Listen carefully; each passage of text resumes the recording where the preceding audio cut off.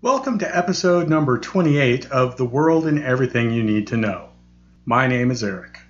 There are two ways to contact the program. They are twaeyntk@gmail.com and twaeyntk on Twitter. Time is infinite. It has always been, and it will always be. It is consistent, unyielding, and indifferent. The way in which it is measured is relative to the person, the place, and the moment at which it is done. The rate at which it appears to pass is dependent upon the method of measure. For example, one day on Jupiter is only 10 Earth hours long. As it turns out, the largest planet in our solar system also has the fastest rotation. As a result, there are 10,477 Jupiter days in one Jupiter year, which is equivalent to about 12 years on Earth. If life were to exist on Jupiter, the only definite prediction that can be made is whatever measurement of time the inhabitants might use would not rely upon or be based upon Earth equivalencies. On our planet, there are, and have been, an incredible number of different methods for documenting the passage of time.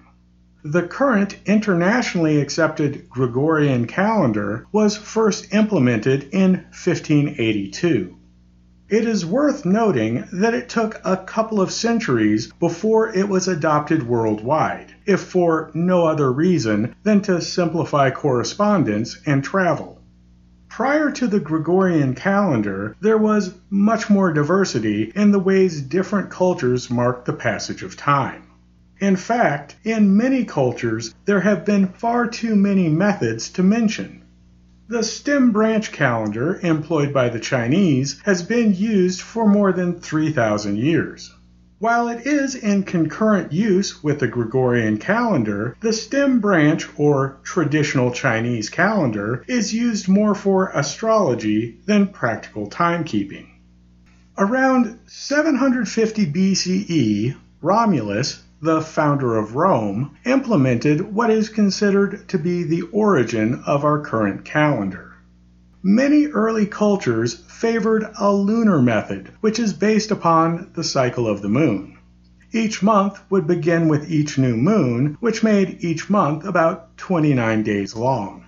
Regardless of how many months were used, calendars utilizing this method quickly deviated from predictable seasonal changes. The Gregorian method is based upon the solar year, which is the amount of time it takes for the Earth to travel around the Sun. There are formulas to convert many different calendars to the conventional Gregorian method. It is important to note that even though the calculations are reliable, the precision gets distorted and less accurate the further back in time the recorded events occurred. This is due to the equations being inexact in their nature. For a majority of them, there is no way to achieve a direct ratio conversion. This is part of the reason some historic dates are prefaced by a lowercase letter c, which is an abbreviation for the word circa, which means around that time period. Another reason is public records, like birth and death notices, were not kept for many people in ancient times.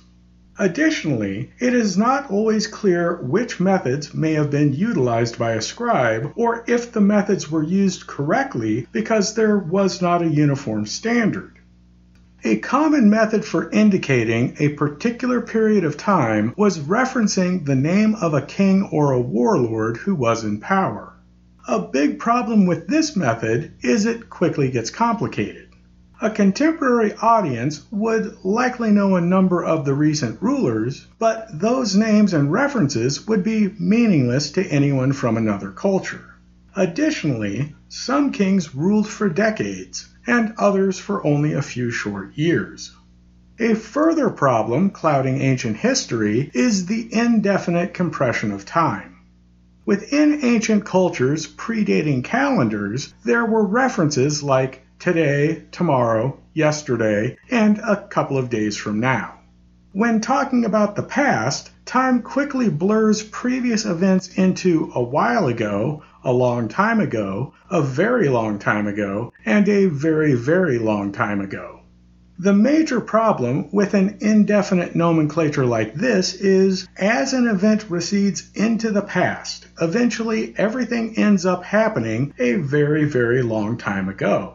This creates an inaccurate representation of noteworthy events, making it appear as if a whole bunch of really important ancient events all happened around the same period a very, very long time ago. Before 3000 BCE, there are no written records that can be found. It can only be imagined how many important histories regarding the foundation of humanity faded from our collective memory due to there being no articulate method of record keeping. Despite that, all is not lost.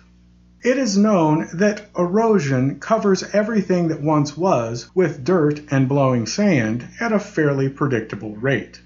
Using this knowledge, archaeologists are able to estimate with a fair amount of accuracy how old ancient remains are due to the depth at which they are buried. Through the use of carbon-14 dating, historic ruins can be more accurately placed within a linear chronology. Carbon-14 is a common isotope that is found at a known ratio in every living organism. Animals and plants obtain carbon-14 through their diet and exposure to the sun. When plants and animals die, the carbon-14 within the tissues deteriorates at a predictable rate known as a half-life. The half-life of an isotope is the amount of time it takes for half of a quantity to deteriorate. For example, pretend there is an imaginary isotope that always occurs in a quantity of 8 within living creatures. After the organisms die, it deteriorates with a half-life of 10 years, meaning every 10 years the quantity is divided in 2. After 10 years, the original quantity of 8 would deteriorate to 4. After 20 years, there would be 2 isotopes. At 30 years, there would only be 1, and after 40 years, there would not be any left. Carbon-14 has a half-life of about 5,730 years.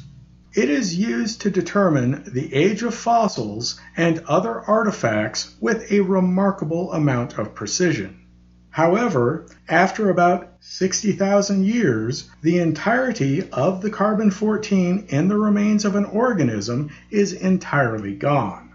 Because of this, other isotopes like potassium-40 with a half-life of 1.3 billion years and uranium-238 with a half-life of 4.5 billion years are used to look even further into the past.